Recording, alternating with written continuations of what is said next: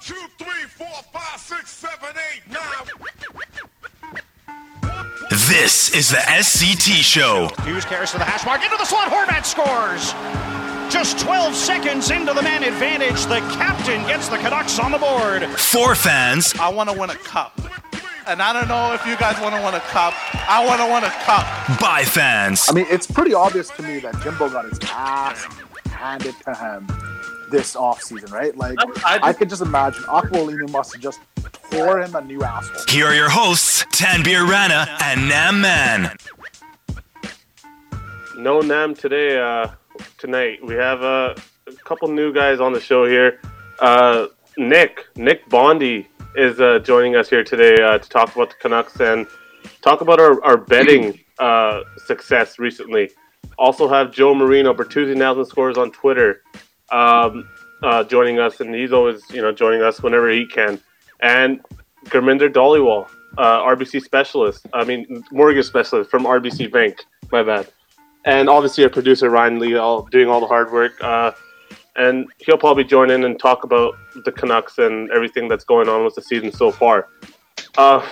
Let's talk about our betting success before we get on to, the Canucks and Jim Benning's, press conference that, had everyone talking.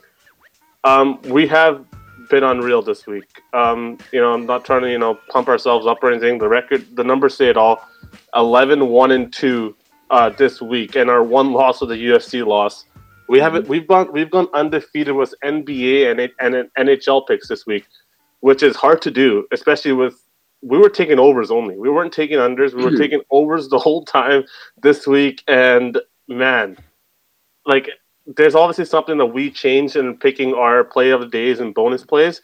And it's because we brought in Nick, who's great at betting. We've had Gurminder, who's also helped us with our bets. And also, Gavin hasn't been on the pod, but he's also a young guy that knows his hockey and knows his sports. And Prab obviously doing his work on the IG page and also helping us out. We have consensus. That's what we've been doing with our picks. We've been putting our heads together, trying to pick the best pick. And just like today, I wanted to take Florida on the money line today. The Panthers on the money line. Joe's like, no. Like, that's not. I don't feel safe with that pick, And I did too, to be honest. I did too. Yeah. I want to take Florida. I like Chris Drieger, man. I like Chris Drieger. Exactly, and luckily Joe talked us out of it, and we took 2 overs. The overs were successful all week long, and and first off, bringing Nick in has helped a lot. Ever since we brought Nick and Gavin and Gurminder and consensus in to our picks, it's worked out. And Nick has a theory why it's worked out. Yeah, so there's a behavioral economics theory I've read about a while ago. It's called The Wisdom of Crowds. Okay, it's based off a book from 2004 by James Surowiecki. I didn't read the book, but I remember reading an article about the book a while back. I just want to read you the definition of the wisdom of crowds, okay? Wisdom of crowds is the idea that large groups of people are collectively smarter than individual experts when it comes to problem solving, decision making, innovating, and predicting. The idea of wisdom of crowds can be traced back to Aristotle's theory of collective judgment as presented in his work Politics. He used a potluck dinner as an example, explaining that a group of individuals may come together to create a more satisfying feast for a group as a whole than what one individual might provide. And it's true. Like me and Nick were talking about it before we started the pod. When you watch How to Be a Millionaire, remember that show, Who Wants to Be a Millionaire? The audience always was on the money. Like when you wanted help from the audience, they would hit it. They were on the money all the time, and it shows you and it's going to continue. I feel like our success, obviously we're going to have times where we aren't great, but I think our success is going to continue because we have Joe who has been, and Cam Stewart's been on our show, and how much he loves Joe. He's been he's gone through it all. You can tell he's been gambling for a bit, and Gurminder has been obviously helped us out as well. And like, what are your guys' thoughts on our success so far? Like, you guys enjoying taking these overs and NHL plays, Joe? Yeah, for sure. I think that's totally right. Where when you pool your knowledge, that's the way to go. And I think that it's been really good. Like there's been a few bets that, one of you guys have said that I thought, oh man, I don't know about. But then when I think about it more, I start going, you know what? That's a pretty good pick. Or why do you think that? And then you tell me why you think it. And I go, okay, I'm in. So I think it's definitely doing it as a team has been really good. And I think for people out there, it should really be tailing us by now. If you're not, I don't know what you're doing. How about you, Gurinder? You know what? I think, Nick, what you said was great. It's a great way to explain a group coming together and coming to consensus, right? And I'm an academic guy, and that was a great explanation of how people together can succeed, right? There's games out there that I don't look at that someone else says, and I'm like, oh, I missed it. Or there's something I look at and we bring it to the table.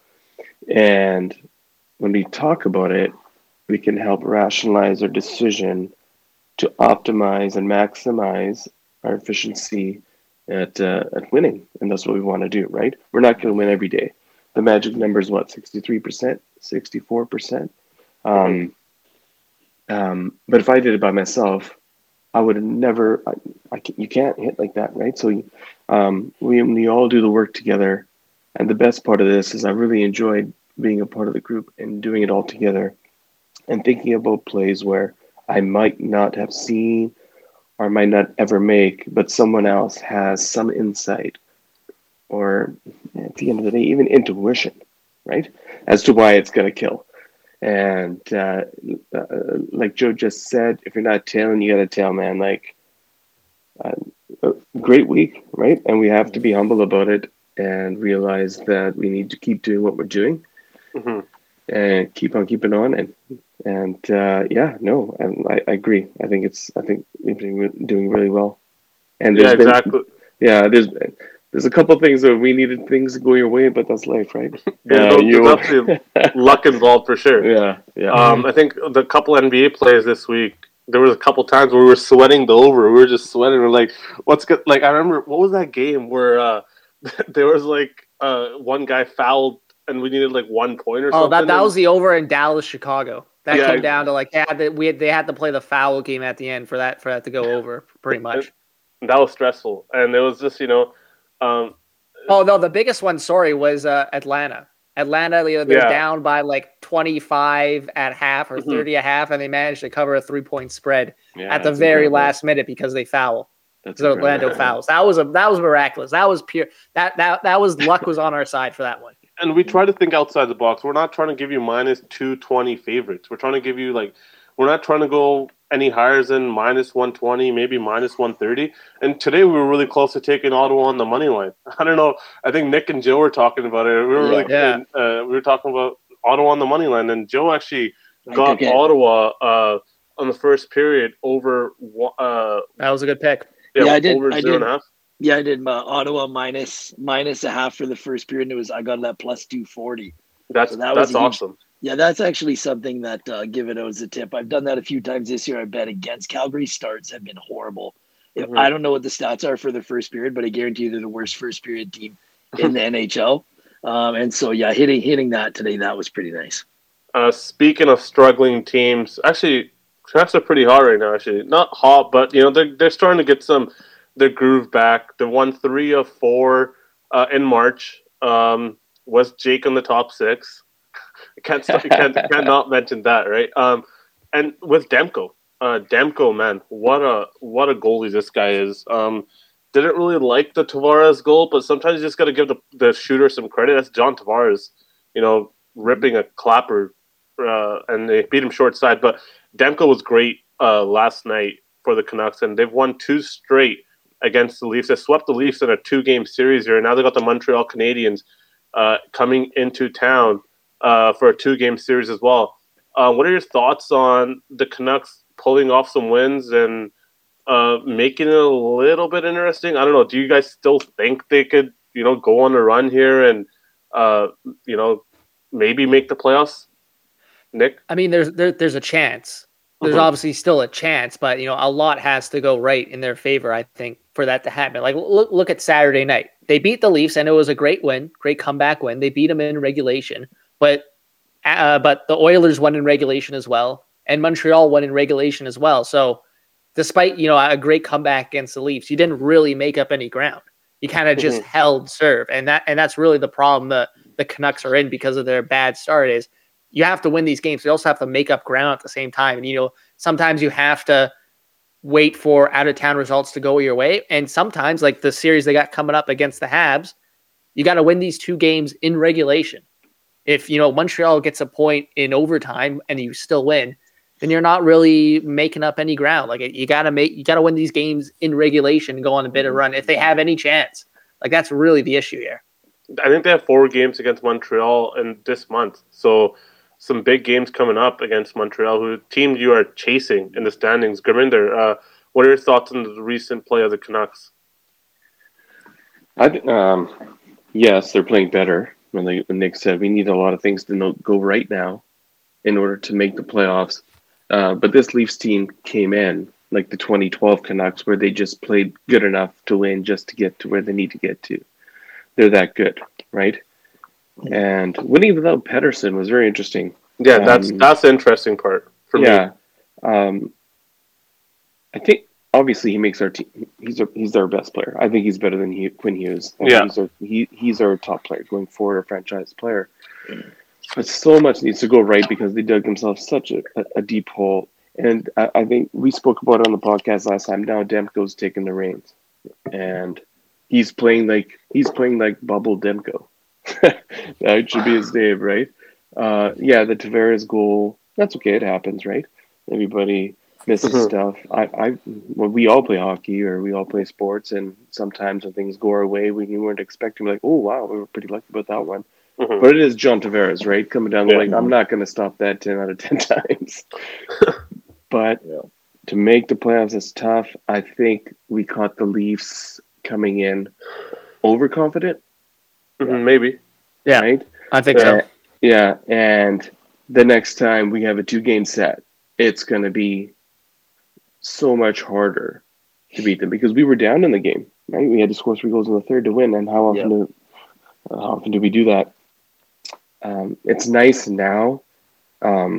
It takes the heat off Jim Benning a little bit, like on the surface, but his press conference couldn't have been more of a disaster.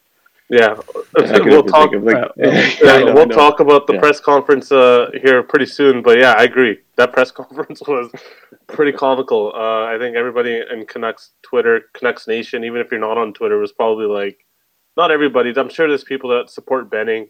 We're just like, what are you saying? Like, you know what I mean? But we'll talk about that later. But Joe, what are your thoughts on the Canucks? And do you think they have a chance to maybe get back into it? Not really. So that last 10-game stretch we had where we played Calgary, Edmonton, and Winnipeg. So there was 10 games. When I looked at the schedule a few weeks prior, I thought that 10-game stretch is going to define the season. We got 6 points out of 20. It was pathetic. Just pathetic. So for me, I pretty much gave up hope for this season at that point. I think if we get on some sort of magical run, and we make the playoffs, it's going to be great because, I haven't studied the draft too much, or the draft doesn't look too exciting. And with our lottery luck, I don't care about tanking. I'll never subscribe to tanking. Fine, we might miss the playoffs. Sure, we might get another nice piece. We might also fall in the lottery and pick 15th overall, regardless. So it's but I've kind of put away the playoffs for now. If we can get hot and Demko plays like he's been playing, of course we have a chance. Mathematically, you're still alive. And the one thing I like about the Canucks is they're starting to get that grit factor in their game. They're starting to get the hunger back in their game. A guy like JT Miller, who people have been all over this year, he's starting to round into form. He's, his Leafs game was vintage JT Miller. So, there's some nice signs there for sure, but I'm done. Ryan, what do you think? They're going to get close to the playoffs, but they're probably just going to miss. Obviously, there's still a chance, but my thing is they won, back-to-back games for the first time since the last week of January, I think. Like, that's not good. Yeah. I mean, come on. You're only playing against teams within like your own division. I don't think there's really there's not many teams in this division that are super good that are that much better than you. Toronto, sure. Montreal, I don't think they are. They've been playing like it, but like you're pretty much evenly matched with all these teams apart from Ottawa, and it's like I don't necessarily see a scenario where this team doesn't put together more wins back to back, but they're not going to do it enough, and they're not going to do it enough in regulation where they can, keep those points away from everyone else. They're going to just miss out. That's what they always do. They never suck enough, and they're never good enough. They're going to just miss out. Just watch. Mediocre.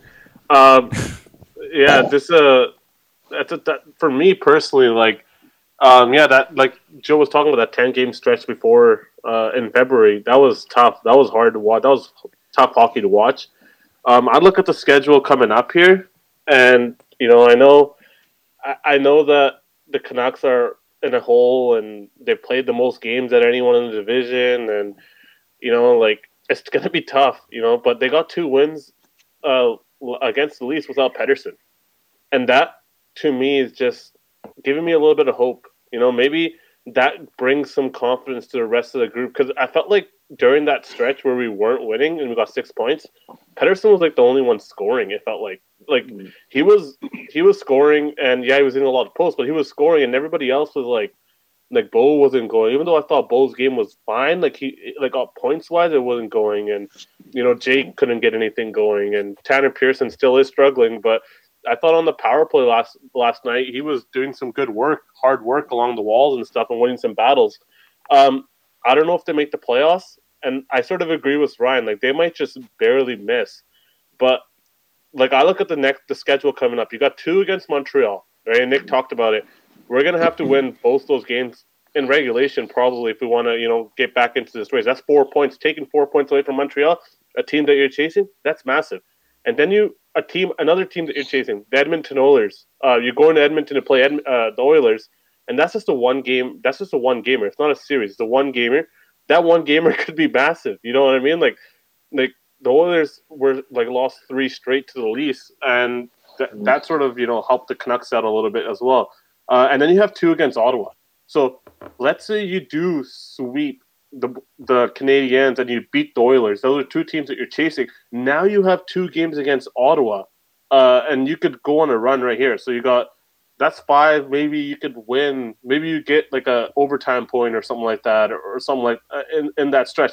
And after Ottawa, you got 2 more against the Montreal Canadiens.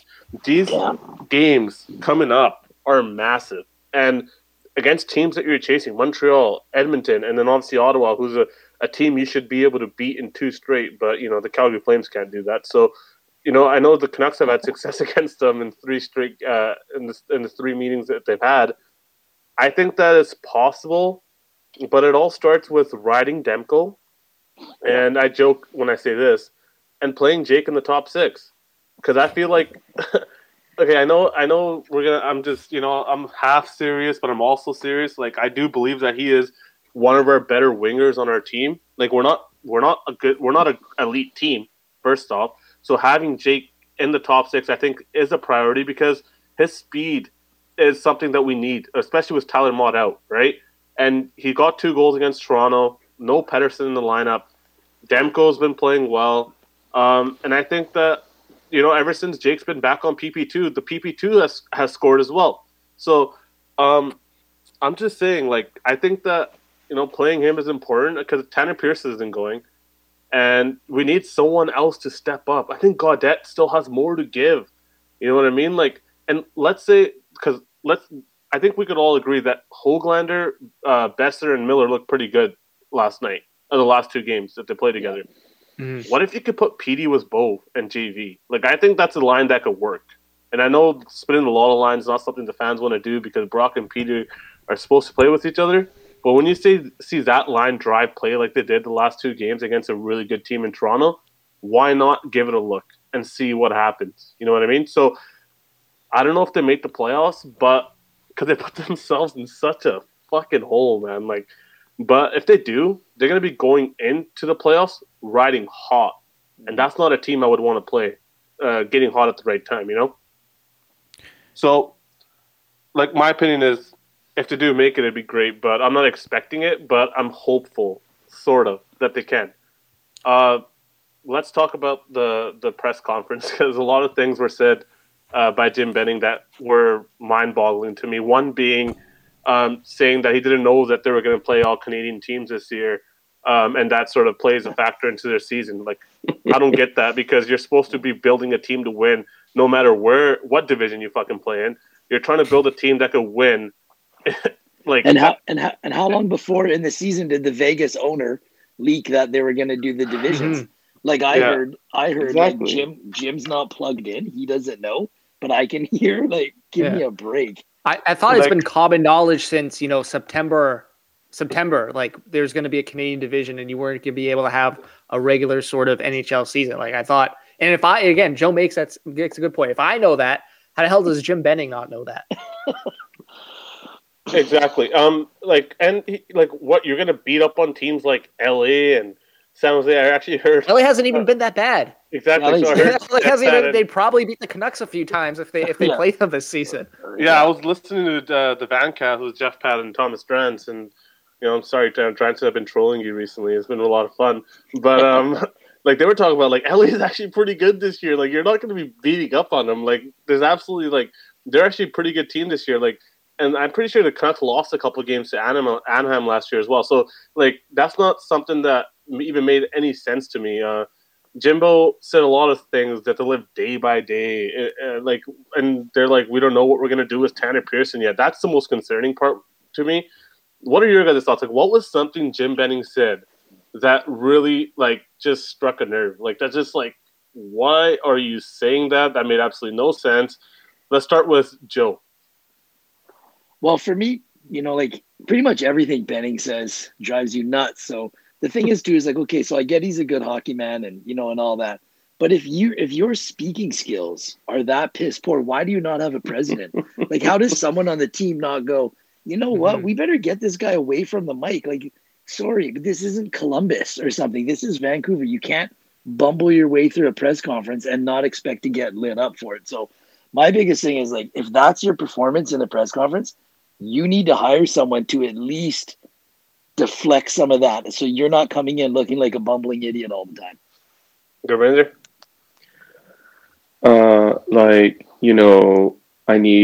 We ran out of time. Like, come on.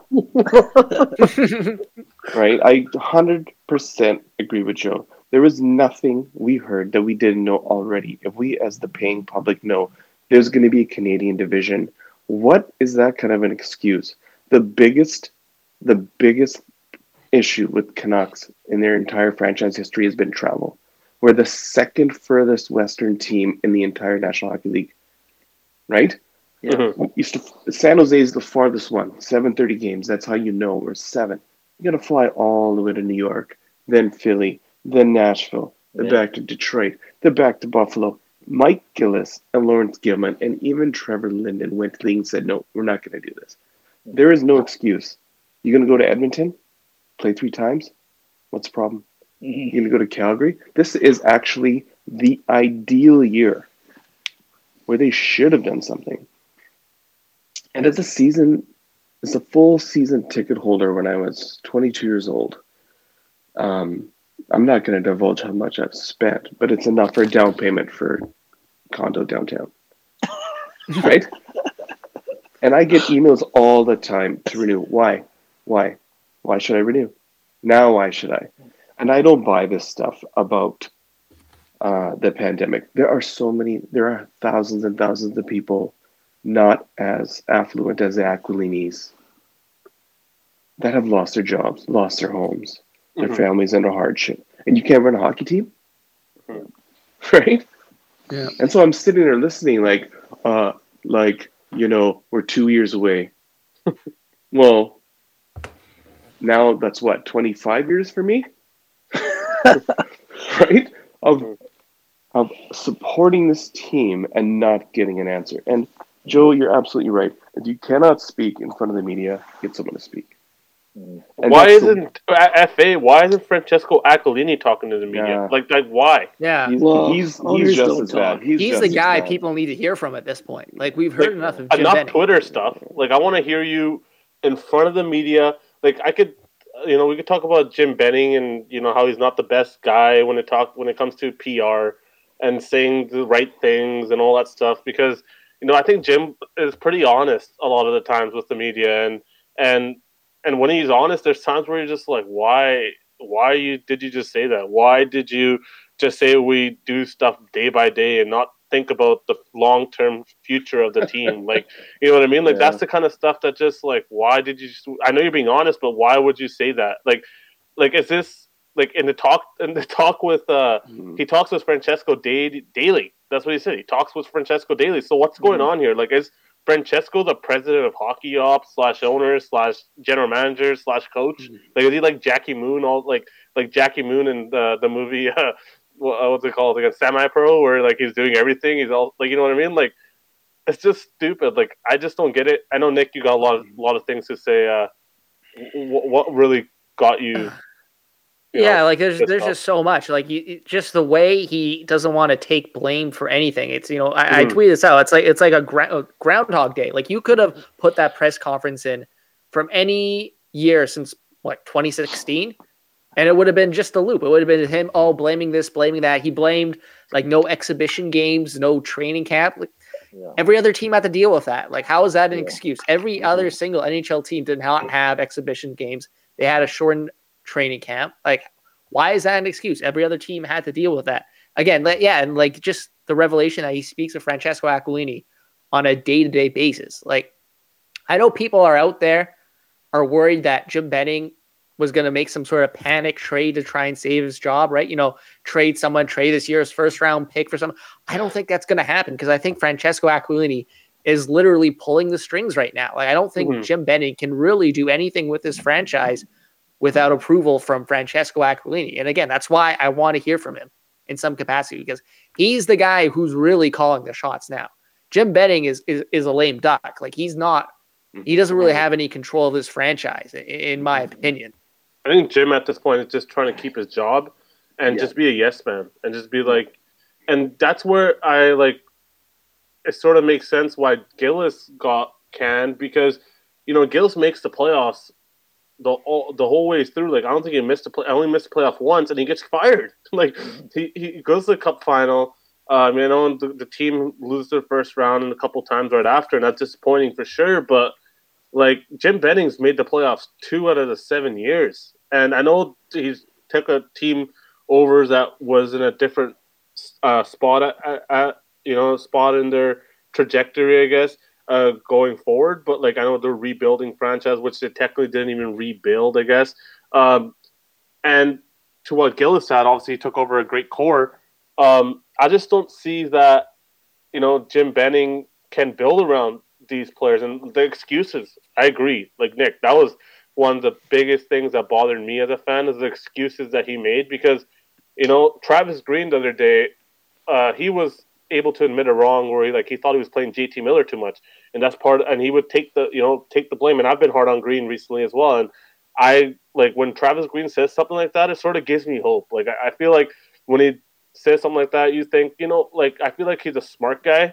He knows what he's talking about. Whereas Jimbo, like even going back a few years, he was going back and saying the old regime didn't leave him anything. And injuries. It was always injuries at the end of the season, right? It was always, we got injured. We got too many injuries. A lot of excuses, and he would talk about how they never left him anything, and then he would go out and trade draft picks for guys like Sven Berchi because they needed to restock the cupboard, and guess where Sven Berchi is now, or where Linden Vane is now, and all these guys that he traded draft picks for, they haven't really worked out other than JT Miller, really.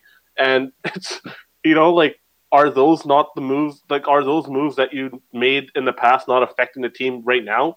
Like Sam Gagner was on waivers and playing in Utica for a bit. Like, you signed him to a couple-year contract. Anton Roussel is almost at a point where he might be in Utica next year. You know what I mean? Like, it's getting to the point where, like you've done this team, dirty. You haven't really done a great job other than, obviously, your draft.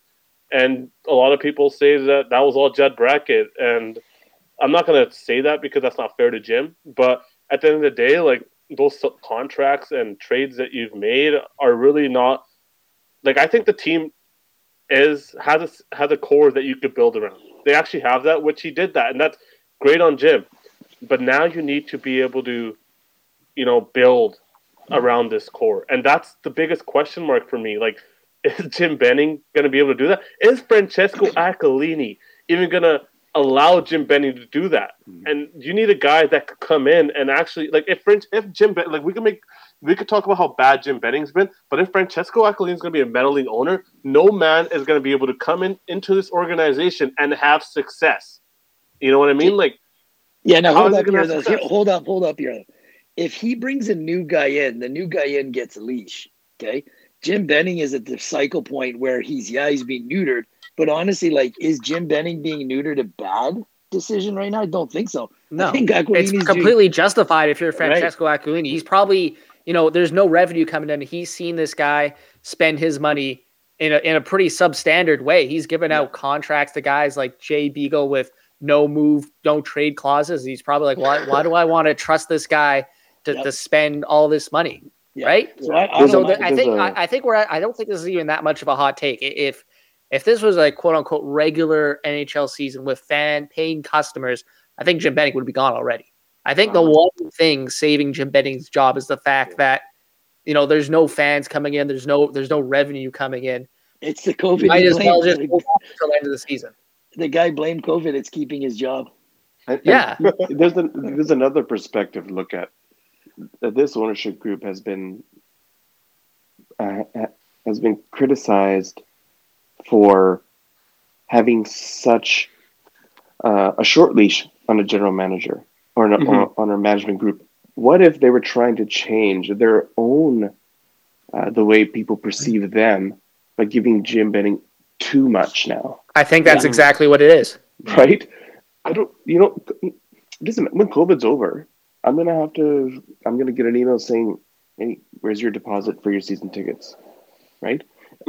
You cannot blame COVID. Everybody had no one had exhibition games.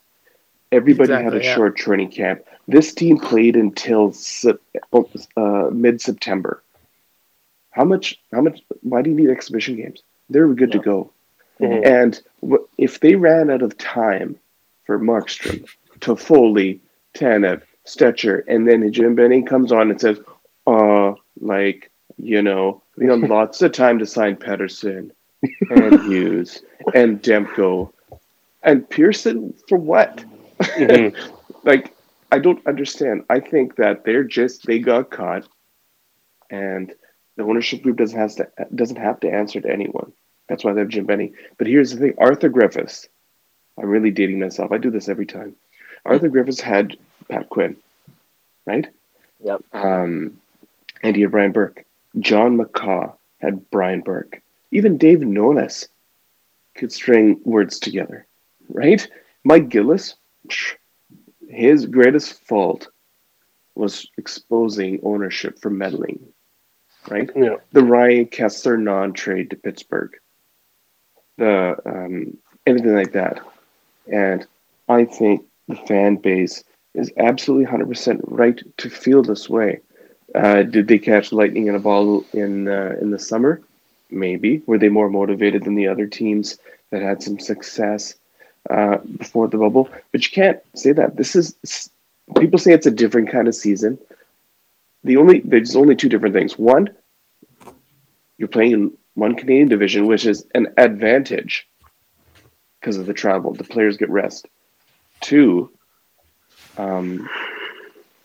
it's a shortened season. Mm-hmm. They should have got their stuff together in the beginning. And this is the first year, really, honestly, that I can remember the last time that we've had a full roster, no injuries. Yeah, right? We've been pretty healthy. We've been 100%. Just until now, I get a wear and tear. Pedersen is hurt. Of course, he's going to get banged up. He's the most marked guy on our team. Mm-hmm. But there's no excuse for just writing this off. And if it's a financial revenue thing, I'm not on board with that because of all the other things that the acquisition is doing in the Lower Mainland in British Columbia. And I think they got too tied up with being too harsh with management and firing somebody right away. And I gave this Jim Benning way too much rope, and I was like, okay, now what? They're going to wait for the contracts to run out. And yeah, we're going to miss the playoffs, right? We have to win every game of regulation and hope every other team ahead of us loses in regulation. Look what happened in Calgary today. They got a point. Yeah, they got a point. Gurminder, we lost Gurminder there for a sec. I don't know. Maybe he'll join back during the show. But Ryan, we never got your thoughts on what Jim Benning had to say. What were your thoughts? 2 years' time. 2 more years, right? 2 more years before they're actually competitive. They were competitive in the playoffs last season. They should be competitive right now. I mean, you guys all said it too, is like he's never really taken, any blame for himself. It's always been injuries. It's always been this. It's COVID. It's this. It's like, at some point you just need to look at your team and it's like, we're just not good enough. Like I built this. We're just not good enough. Travis Green, he can only do so much. The one thing I will say about Green is, like, split up that lotto line. It creates so much more balance for your team. Like, drop Pettersson down. Let him play with Bo. That's the big key one, I think. If you drop Pettersson down, you let him play with Bo and even Jake. Like, Jake's got to get some tap-ins at least. Like, come on, right? But in terms of Jimbo, it's just like, what do you, like, you never really had a clear plan. And your key strength was drafting. You never even traded for more picks. You got rid of more picks. Yeah. And you wanted to restock the cupboard, but you got all these players that were like, oh, they showed something in junior. This is not junior. It's not even the American League. Like, sure, okay, cool. Take a little, flyer on them, sure. But you still gave up all these picks. You didn't really acquire much. And none of them worked out, like you said, except for, JT Miller did. But that was just a pick that they traded. And even then this season, it hasn't really worked out for JT in terms of that. Even then, drop him down one line and you might see something. But yeah, Jim Benning, I think he should have been gone last year. If they didn't make the playoffs last year, I think that was it. Like, I didn't see him getting another year, but COVID saved him, and now he's saying COVID's costing him, so I don't know. Right? It's pretty funny.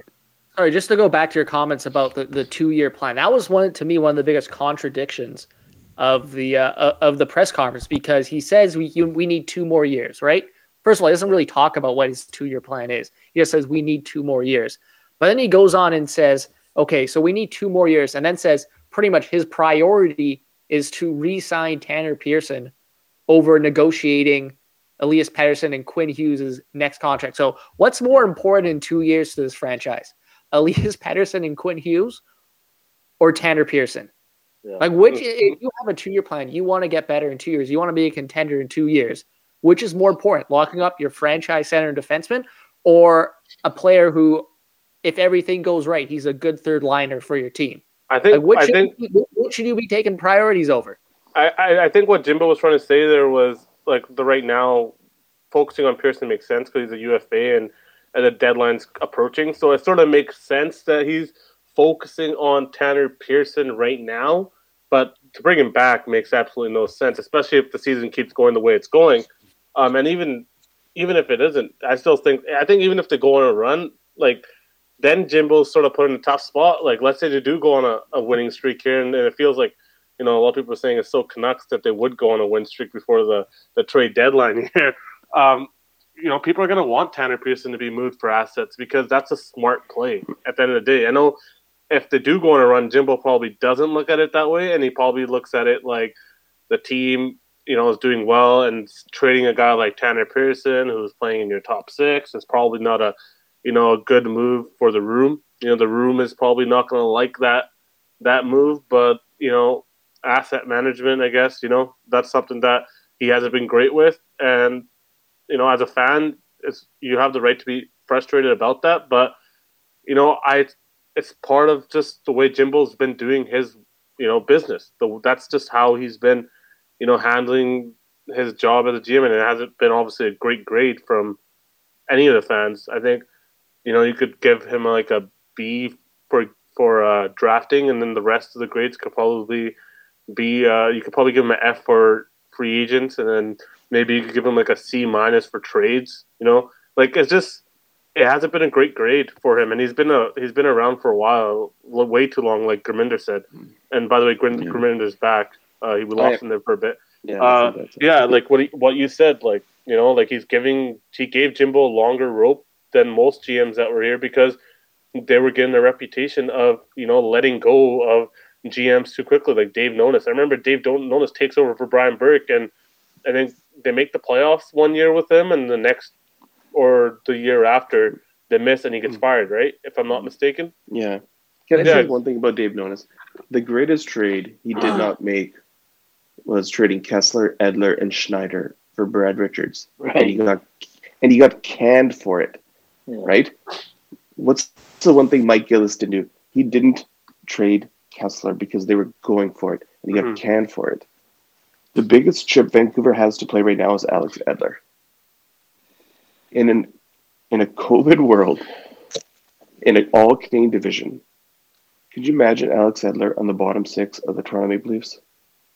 Or even the Montreal Canadiens? Yeah, but but Edler's probably not going to waive, right? So Edler controls that. Yeah, but you can ask him. You can ask him. Just be like, "Hey, are you open to the idea?" I'm sure they have. That's the GM that traded Kevin Bieksa, a GM that traded Ryan Kessler, a GM that it almost feels like they pushed the Sedins out. Like, you know what I mean? Like, I don't think he'd be afraid to ask Alex Edler to waive his no trade clause. I think if anything, he doesn't really enjoy the last regime anyways. Like, I think he's salty about the last regime, to be honest. I feel like, getting rid of those guys from the last regime, and like Kessler, I know Kessler wanted out Bieksa, and it almost felt like they pushed the Sedins out. It felt like that. I know they gave Edler extension and stuff, but man, like, we look at his record drafting defensemen, I think he needed to keep Edler for those reasons alone. And Bo Horvat's, he loves Bo, but I don't know how he actually really feels about him. I'm sure he feels better about his own draft picks.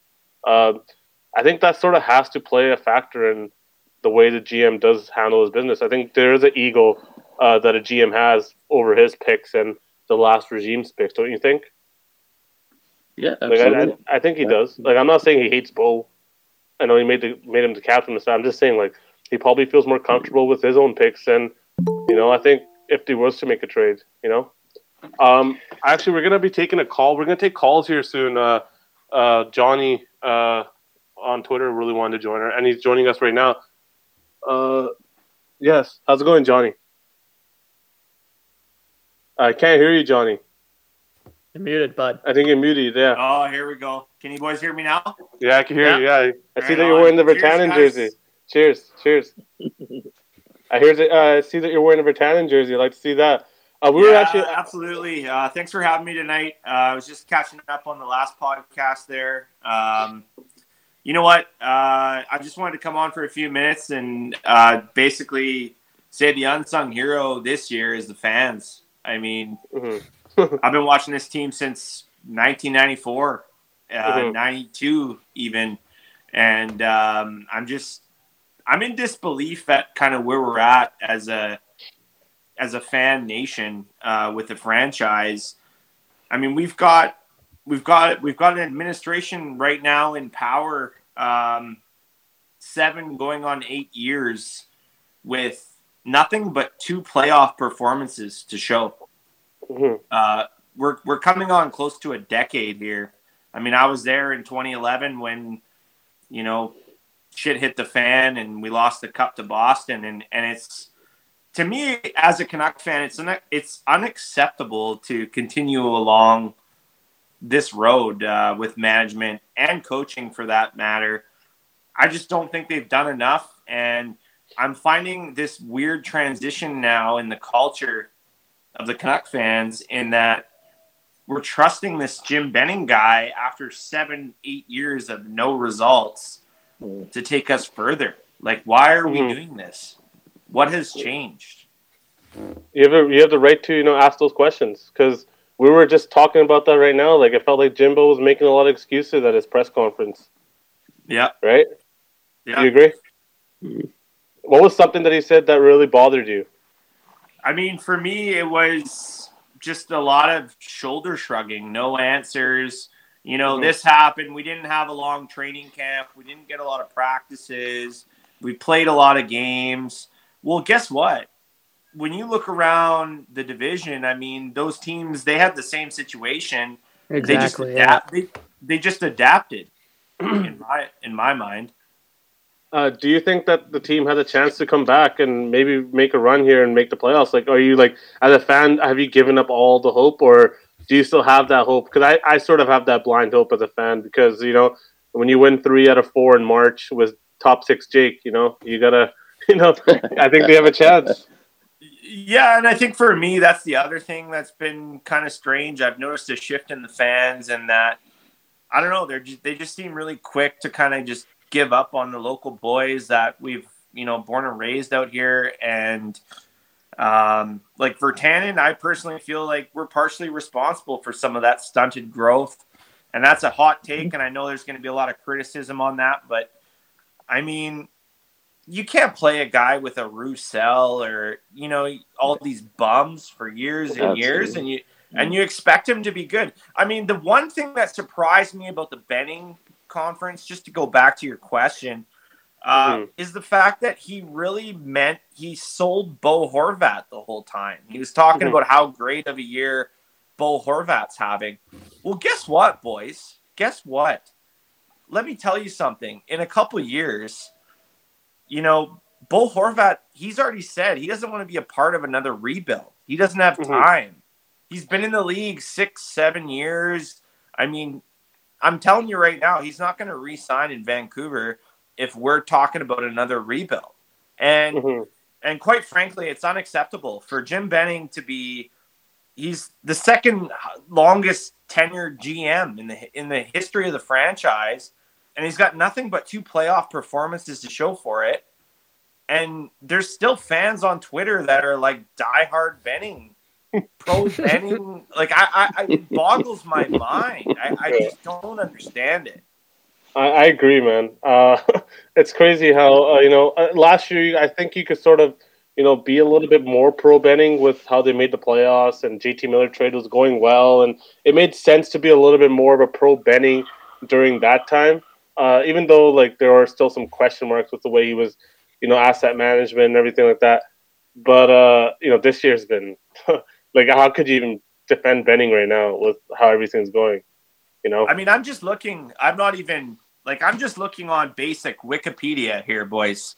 Like, you look at Mike Gillis' tenure from 2008 to 2014. Let's take a look at it.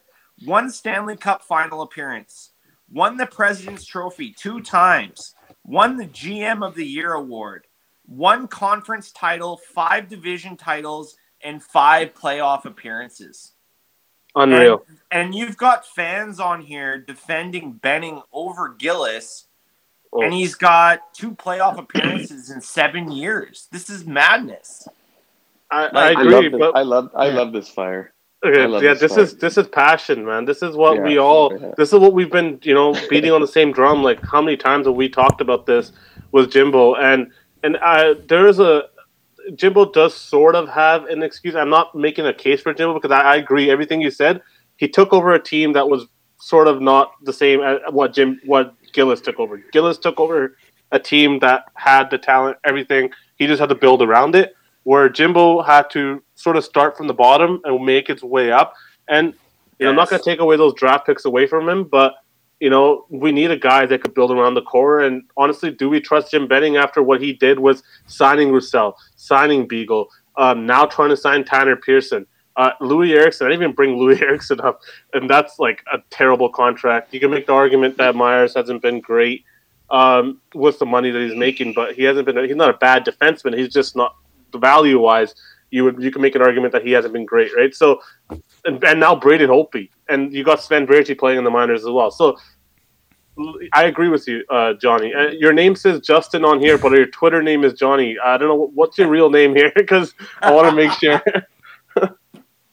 yeah, you guys, Johnny or Smitty, whatever you guys want to call. But I mean, hey, listen, for me again, it's the fan base here that takes a hit every year.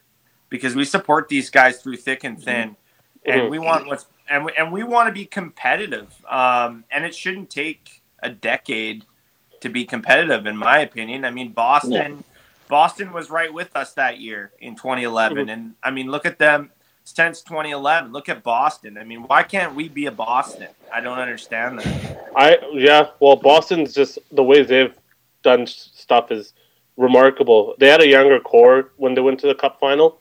I think that had a big part of it. But they've also drafted, well, other than that 2015 draft that we laugh about, they are actually... Can I add something to what Smitty said? Smitty. Call him Smitty. Yeah, Smitty here now. First of all, oh my God, 1994. My first game was 84. That's amazing. And I appreciate, and your passion is great. And we all get it. And we all feel it. We're on a dangerous road right now. Jack Eichel is not going to be a Buffalo Sabre next year. Right? Yeah. Patterson and Hughes took the same. Patterson and Hughes got the same agent. If they don't straighten out what's going on, they're going to ask for a trade. I said it like 3 weeks ago. Russell Wilson is taking control of his life because he's getting banged up behind that offensive line. I'm not even a Seahawks fan, but what's the trend is if you don't show your players, your young players, there's no point in drafting a Patterson Hughes if they be like, yeah, well, I want to trade out of here. The only reason Connor McDavid hasn't asked for a trade is because he got a 13-year deal, and he's trending upwards. But we cannot have this management group do what Buffalo did to Jack Eichel. Right now, if you could, I would trade for Eichel. You'd have to. Oh, Eichel's a great player. Number one center. He's the number one center on 10 teams in this league. And it's a dangerous path. You cannot anymore. Before teams, I remember this one story I heard about the Habs and the Leafs when it was the original six, that they would have power over players. They controlled you until you were 31 years old, right? Do you remember the second lockout in 2005? That UFA age dropped to 27. And now players are just going to say nope, and then you have to trade. The players you're right, Gurinder. Players are the ones deciding where they want to play now in the NBA, NFL. NFL's a little different, but the NHL is starting to trend that way too. And it's very concerning as a Canucks fan when you have two superstars that contracts are up. And like Smitty said, that, Bo Horvat doesn't want to be a part of another rebuild. So, if Bo Horvat just thinks that this team's not going the right direction, maybe he walks as a UFA coming up. So, again, Smitty, it was awesome to have you on. First time on the SCT show. Love that you're rocking the JV jersey because SCT supports JV very, very, very much. And everything you said, I couldn't agree with you more. Honestly, you hit on everything that we were talking about earlier, and you brought up a lot of great points. Something that we cannot, we got to give you credit for. That was great passion, fire, and I hope that our Canucks could turn it around here. Yeah, no, me too. And again, just to end it, I mean, the thing that with this whole divide with the fans, that's the other thing that's kind of startling me is it's almost like when you're checking Twitter now, it's like you're almost reading American politics. It's like CNN versus Fox News. It is. It's just like one extreme to the other. You've got one side talking about Ulevi walking in as a top 2 defenseman. And then you've got the other side that's just also, pretty chaotic. And I just wish that we don't have to get to that point because we're all fans. We all want to win the cup. Right. And I just wish we could kind of come together a little bit. Benning, I do believe, did draft very well, as I had mentioned. However, when you really look at it, things did kind of fall in place. I mean, if you look at the Quinn Hughes draft year, Montreal shook the league. They took Kotkaniemi 3rd overall. That was a big shakeup. Yeah. We weren't expecting to get Quinn Hughes that year. So just when you calculate Jim Benning's performance, yes, he's made some good draft picks, but he's also had some things fall in his lap. And quite frankly, Quinn Hughes, I mean, if Kotkaniemi was not taken 3rd overall, I mean, I don't know. I don't know if we would have gotten Quinn Hughes. So things to think about. Sorry. Also, Barry Hayden going 5th overall to Arizona was huge. That was a big one at the time. And then right? I don't think people expected him going there. Yeah, and then Zadina.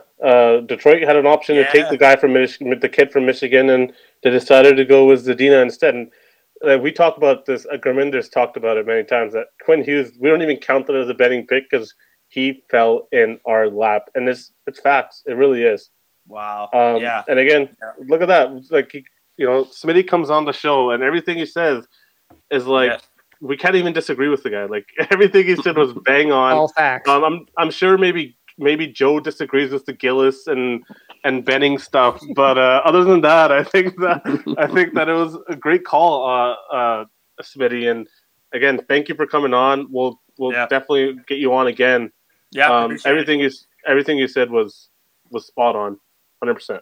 Yeah, and just to end it, I mean, like, can we please, when we draft players that, if you're somewhat aware they have an attitude or there's something going on, like scouts, GMs, like management, please understand it takes time to groom those players. Maturity. But grooming them means playing them with talent. We've rotted Virtanen on the third and fourth line in Vancouver. We did the same thing with Michael Grabner. We did the same thing with, there's been Horvat. You could argue Bo Horvat hasn't played with anyone, so yeah, it's ridiculous what we expect guys like Virtanen to do on a third or fourth line for 4 or 5 years. So, anyways, hey, thanks for the call, guys, and I'd love to join you guys again another time. Yeah, anytime, Smitty. Yeah, take care. Enjoy the rest of the night. Take care. Yeah, see ya. That was Smitty. He'd been DMing me recently and asked me if he could get on the show, and I said I can't turn down guys that listen to the show, and is very nice Virtanen supporter again. And everything he said was pretty much spot on. Like I can't disagree. I can't agree with him more. Like Bo Horvat one is concerning. First off, what he said about Bo, like as a captain of the team, we don't expect him to leave. But if stuff starts going sideways, like it's going in Buffalo, like anything is possible, especially with the way the new trend is, where it's players decide where they want to play. Players, but it's still the powerful NHL. Agents now too. It's still the NHL, and it's not the NBA or the NFL where guys really free themselves to go wherever they want. So, maybe that changes in the future. I think Jack Eichel, whatever happens with Jack Eichel coming here, I think that right there is a superstar player. If he makes it public that he wants out, that could start a trend. A little thing like that. Jack Eichel could be the first player that does it. A superstar player that asks for. I think there have been players in the past that have done it. It's going to pop out, but largely Eric Lindros didn't want to play in Quebec, right? Yeah. The thing is, hockey players are generally not like that. Where that's not like a guy like Connor McDavid even has had his that poor guy. He's just been dragged through the mud. Like, okay, best player in the world. Look at him at the end of the season. He looks like he smoked meth all year by the end of the year. And he still hasn't asked to go anywhere. Yeah. So, I don't see for sure that these guys are going to ask help. But, what was said was right, where, if things just keep going sideways, eventually guys are going to have enough. And, if you look at Buffalo, Jesus, that's a horrible situation. So I do understand Eichel wanting out. And there's a chance that we got there, sure. But I think we're going to be okay. I really think next year we're going to rebound. I think we're going to have a way better year next year. And I think a lot of things conspired against us, like the way the season started, playing so many games in a row. So I think next year we'll bounce back. And I think if they can get rid of Benning, because my big thing is I don't want Jim Benning negotiating Pedersen or Hughes contracts. Please, for the love of God, Francesco, get rid of this guy, because if he's negotiating those two contracts, it's guaranteed to be a shit show. Yeah, and just to add off that, the structure of those contracts, the Quinn Hughes, Elias Pettersson contracts, are really going to determine where the Canucks go in the future. Because let's say they both sign identical 6-year deals. I think it was Patrick Kane and Jonathan Taves coming out of their ELCs with the Blackhawks. They signed identical contracts, right? I can see a situation like that where both those guys sign identical deals. That's gonna be an anchor, a framework for how you build this team going forward. Say they sign 6 years, however many dollars a year, however many AAV. That's your window. You got 6 years to build a team around those guys, right? That's right. But Patrick Kane and Jonathan Taves had won a cup when they signed that deal, right? Yeah, And that's all we want as fans, right? Is to be able to win the cup. We can't screw that up. but there's a reason both those guys. There's a reason both those guys are in the same agency. They want the same agent. They want leverage. They want to be. They want to negotiate as a block and be able to say, okay, we will sign a 6-year, 7-year deal, but we want some changes, right? Like that's the play. You guys, bang on. Like Patterson Hughes contracts are massive, and I don't think anybody here on the SCT show, anyways, doesn't trust Jim Benning to negotiate those contracts. So, we've made it clear that we don't want him making those decisions. I know FA listens to the show. Unfortunately, Jimbo does too. So we're sorry, Jimbo, because I know he listens to the show because he resigned Vertanen after I told him that he should. So we got to talk quickly about. I put a question out on Twitter on the podcast account here on Twitter, and I asked the public whose unsung hero is going so far in the season. Obviously, 11, 15, and 2 is not the ideal start that we wanted halfway through the season, but I got a lot of responses. A lot of them thought that Höglander was the guy. There was a great reply from our own pizza guy. He said that Francesco Aquilini is unsung hero when he took to Twitter to fire Donnelly. It was epic. Ouch. But yeah, we got a couple responses talking about Tyler Myers. Let me read this one out. Tell me what you guys think about it, because Tyler Myers, very polarizing in this city. Contract wise, not the greatest contract. I think we could all agree there. As a player, I don't think he's terrible, but I don't think he's great either. But I think he makes some good points here. Justin Getz, Jay Getz 98 on Twitter. I almost want to say Myers. He's not quite worth his contract, but he really has stepped up this year. He's toned down the penalties. He blocks a lot of shots. He wins battles, and he jumps up into the rush more. He's 6th on the team in scoring. Big step from last year. And then I got the Brindy Gypsy. CR Gypsy 31 on Twitter. Myers has played above what was expected of him. Höglander as well. So for me, the Myers one is interesting because I feel like both of them are sort of set the bar too low for a guy that's making $6 million a season, right? Like, a guy that's making $6 million, he should be making an impact positively. 6th on the team in scoring, which is good. It's not bad for a defenseman. But I do sort of agree that he has been better jumping up into the plays this year offensively than last year. His point totals suggest that. Defensively, though, like especially last game, that play, that was tough. I think that he's been better as the season's gone, just like the team has gotten a little bit better now here. But again, I don't know. If he's unsung hero. Personally, if I were to pick the unsung hero, it'd probably be Niels Höglander. Jake Vertanen? No. Well, right now it can't be Jake. But if the season does turn around here, that I'm blindly hoping it does, Jake might be in that conversation. But I honestly think he'll probably be. It won't be Demko because Demko might just take the MVP, like team MVP. Right now, I think we all agree it's Brock. But maybe Jake can be that unsung hero if the season does turn around here, that I'm blindly hoping it does. And another great answer on here for the unsung hero was Jordy Ben. Jordy Ben was seeming like we thought he might not even be on this team this year. Like people thought maybe we should trade him. We probably wouldn't be playing daily in the lineup. And he's been steady. I think he's been better than Hamonic, to be honest. So what are your guys' thoughts on the unsung hero? And let's answer unsung hero. I personally think it's Höglander right now. Let's talk about the MVP. I think we can all agree it's Brock. And another one, the best defenseman. That's a very interesting one because Quinn Hughes defensively hasn't been great. So take it, Nick. Okay, so unsung hero first or defenseman? Doesn't matter, I guess. Doesn't matter. Okay, I'll just go unsung hero. Yeah, I have to agree that it's Niels Höglander. He's been a revelation this year. And I think he's been a revelation because not only is he kind of slotted into that top 6 right now, I think his eventual role going forward with the Canucks, once we, maybe Jim Benning's here another 2 years and he magically builds a contender, but whoever the next GM is, I think he's got a really solid middle 6 forward in Niels Höglander going forward.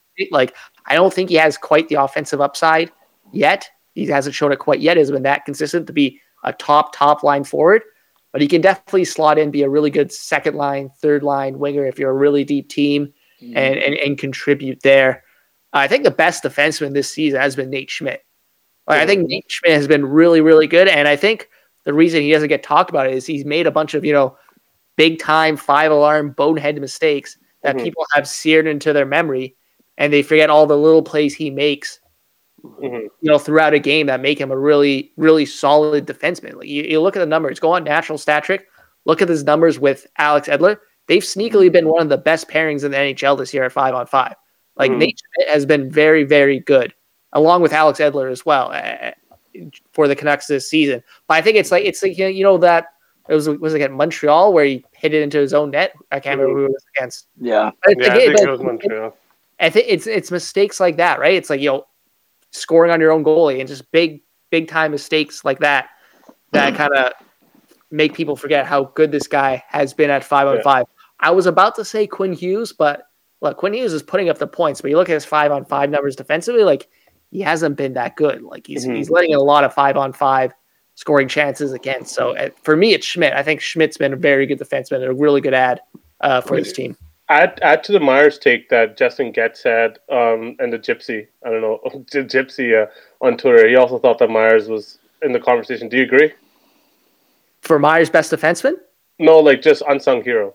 No way. No, okay. No way. That's fair. Gurminder? I do agree about. Okay, well, we'll start with. I have to say something about Tyler Myers. His zone entry is absolutely on point.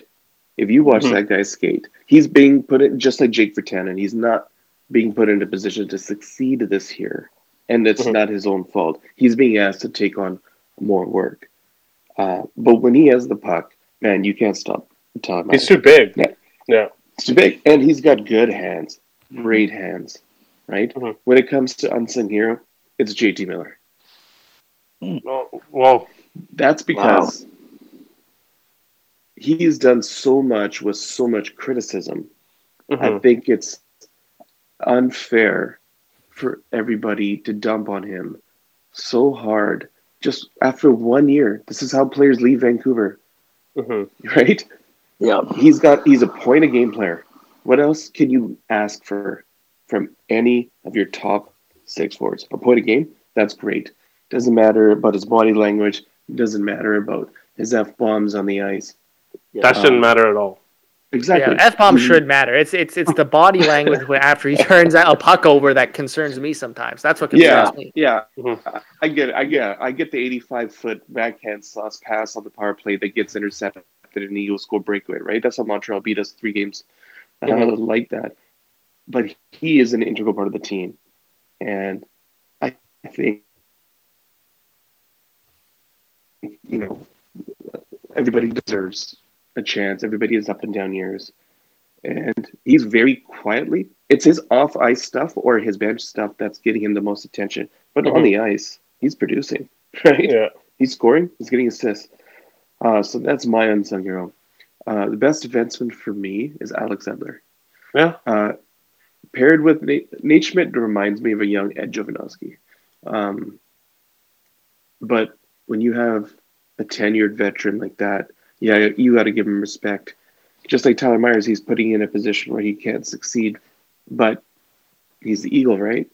And you rely on that kind of guy. He's not getting the points anymore, but that's not what we expect of Alex Edler anymore. He's just steady on the back end, leadership, veteran presence, professionalism on and off the ice. And he's the greatest defenseman the Canucks have ever had. And I think he's having a good year, but it's not highlighted because of this way the season is going. So I agree with I don't know about the Edler just because he's taken a lot of penalties, but when he does play well, it's evident that the team plays well. Like when he plays at his best, like the Canucks are playing great as well. So I do agree in that sense, but the penalties have been a little concerning with how many he's taken, but he's gotten older, and the Canucks are relying on him to play too many minutes at the age that he's at. But he is, obviously, in my opinion, the greatest defenseman in Canucks history as of right now. And I know me and Kyle Bowen from the Nucks Misconduct Network and Sipping on a 40, last year we had a conversation. He thought Quinn Hughes is the best defenseman in Canucks history already. And, at that time, sure, and Quinn is great, and he probably will be, but I still feel like defense is part of hockey. You know what I mean? And Alex Edler, in my opinion, is still the greatest, but I think Quinn will take over. Joe, what are your thoughts? Yeah, so, my thing is Quinn Hughes is going to be the greatest defenseman in the history of this team. There's no doubt in my mind. Quinn Hughes is just trying to do a little too much right now. That's why you're seeing some of the defensive lapses. Last year, the one thing I really liked about him is he used to chase down pucks and chip them out and get them out of his own zone quickly. I haven't seen that this year. I don't know why that's not happening, but I haven't seen those where he races the guy back and then he chips the puck before he gets it. Those little plays I haven't seen this year. But I would still go Hughes with my best defenseman, just because the work he's doing offensively mainly is just off the charts. No Canuck has ever performed like this in their first 100 games on defense. It's astounding what he's doing. And I don't mind Schmidt. I think Schmidt is just finding his groove right now. I know no one cares about plus minus, but he leads the team +3, and this team only has 5 guys in the plus. Okay, it's pathetic. Our plus minus, no one cares, I guess. Is he really +3? Yeah, +3. Yeah, he's +3, which is unreal. That leads our team. Wow. Okay? And I know no one talks about that stat, but it is a stat to look at. Anyway, so and that's good. So I'm still going with Quinn Hughes as best. I think that the defensive lapses will go away. He's also played with a bunch of D partners too. They've kind of been throwing him around to everyone. So I think you're going to see that turn around. My unsung hero for sure is Mott. So we forget about Mott because he hasn't played, but he scored 5 goals in his 15 games, and he was playing well. Like him not being here is a big loss. And so just to get to Mott too, like if this team's not making the playoffs, Mott, I believe, is on a 1-year deal. You got to look at moving that guy because the return should be good. If the return is not good, just re-sign him right now. Get it out of the way. Okay, because he's a good player. You want to keep him. And to go into Myers, which is always seems to be my favorite conversation in SCT, because in the Strictly Canucks group chat, these guys love to murder Tyler Myers. Okay, I'll tell you one thing. Every penalty kill, the first 2 guys out are Myers and Edler. Every single penalty kill. People are like, oh, he's on the ice for a lot of goals. Well, yeah. You'd be too if you're out for a minute and a half of every single penalty that's in the league. So I defend Myers a lot, mostly because I just like to troll some of the guys. Myers makes a lot of mistakes, and Myers is a decent player. Like, okay, when we signed him, $6 million was a little much, but like at the time, this is pre-COVID numbers. I hate when people bring salaries from pre-COVID into the discussion now. Like it was a completely different ballgame.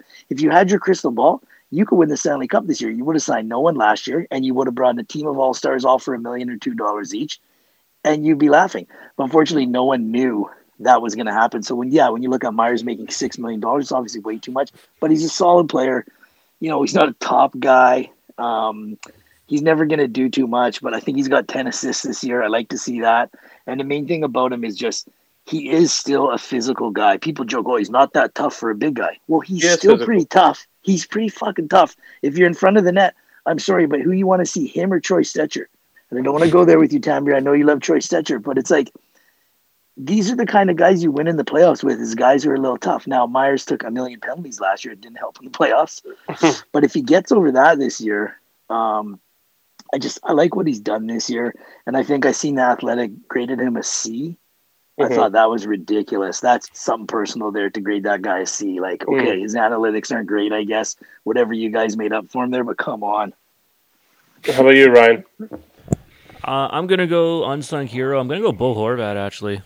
I don't think Horvat gets, I know Jimbo was really giving him a lot of credit and whatnot. I don't think he gets the same credit from the fans, especially when you see games where, okay, cool, he might. I think a lot of people take him for granted. A lot of people do take him for granted. Yeah. Even I've tweeted, where's Bo? Because there have been games, where Bo might not be there, but he carries so much dead weight on his wing, And he's responsible for a lot. He kills penalties. He's your two-way forward. He's really responsible on both ends of the ice. Where if you just give him that sort of opportunity to, maybe say, okay, be more offensive right now and give you that player on the wing, Horvat would probably be a point-of-game player right now. Unsung hero's got to be Bo Horvat. Best defenseman, it's Quinn Hughes. I mean, I like the Nate Schmidt shout, but the thing with Nate Schmidt is I've kind of been underwhelmed by him just because he hasn't been there offensively. Defensively, he's been decent, whereas Quinn Hughes, it's been the opposite. Defensively, he hasn't been very good, but then offensively, he's been there. Quinn Hughes is by far going to be the best defenseman the franchise has ever seen. Quinn Hughes right now is still your best defenseman. Whenever Quinn Hughes is out there, he's going to make plays happen. Defensively, he hasn't been as good as he has been, but he hasn't been completely terrible defensively.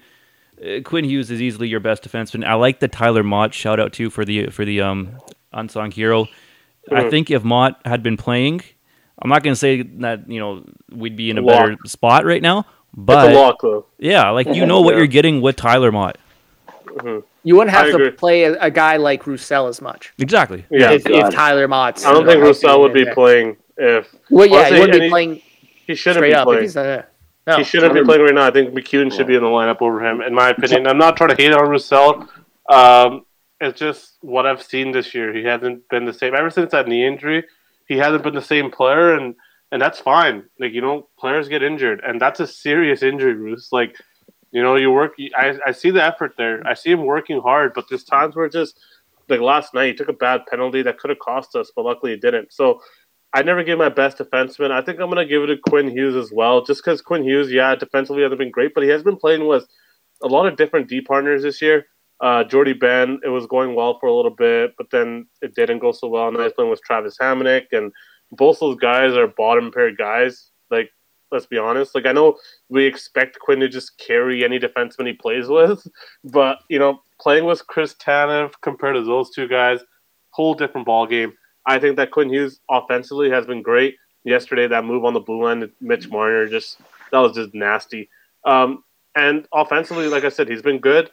Defensively, you want to see better. I think he'll get better, but he definitely needs a good partner with him. A guy that is big, but defensive, but could move the puck. Like a Cernak, like a Chernak in Tampa Bay. That's the guy that Thomas Strantz was talking about a lot before the season started, that we should go out and offer sheet him. And I think it was a great plan, honestly. I really think that the Canucks should have maybe thought about doing that. I'm giving Thomas a lot of love right now, and just been trolling him a lot recently. His Leafs, losing to the Canucks without Pettersson in the lineup. So I think that Chernak would have been a perfect guy for Quinn Hughes this year. Bringing in a guy like him, I think that's the kind of D-man you want next to Hughes, a good defensive defenseman that can move the puck well and skate well enough. Where I don't think Hamonic and Ben are the greatest skaters. I think Ben probably works better with Hughes personally, but I don't know if you guys agree. I think that's the kind of defenseman he needs next to him if you want the best out of Hughes. Yeah, absolutely. But isn't that just the story of Jim Benning's tenure as GM of the Vancouver Canucks? Just no plan. You have all these opportunities, no real plan. It's kind of just going from, okay, let's sign the veterans. Okay, let's go for it now. Mm-hmm. That's just been the story of Jim Benning's tenure with the Vancouver Canucks. There's no real plan. It seems like there's the plan changes from season to season. There doesn't seem to be a 4 or 5 year plan. They live day to day in this day to day, and we don't know. I saw a tweet out there today that Jimbo doesn't know who they're playing tomorrow because he lives day to day. I think that was by Taj, 1944, famous Twitter account on Canucks Twitter. Great Twitter account. I think that, I think we should end the show there. I think we've, given Jimbo enough heat. By the way, I think Jimbo having the balls, I know Grimmindo wants to say something, but Jimbo having the balls to step up there and talk to the media, I appreciate that from Jimbo. I just want to hear from the owner now, Francesco Aquilini, stop hiding behind your computer, your tweets. Just get out. I know you don't like speaking to the media. Just get out there and talk to the media. Grimmindo, last word before we sign off here. Thank you. I think we would be remiss if we didn't pay our respects and give our prayers to the Gretzky family. Yeah. Yes. Yeah. RIP. Absolutely. I was so fortunate. I met Walter Gretzky at the Canada Hockey House in 2010 during the Olympics. We ended up getting tickets to go to see Wayne. And I remember saying, I hope I'm as good a hockey dad as you, that my son or daughter can be as good as your son. And he's like, I hope your son or daughter is better than mine.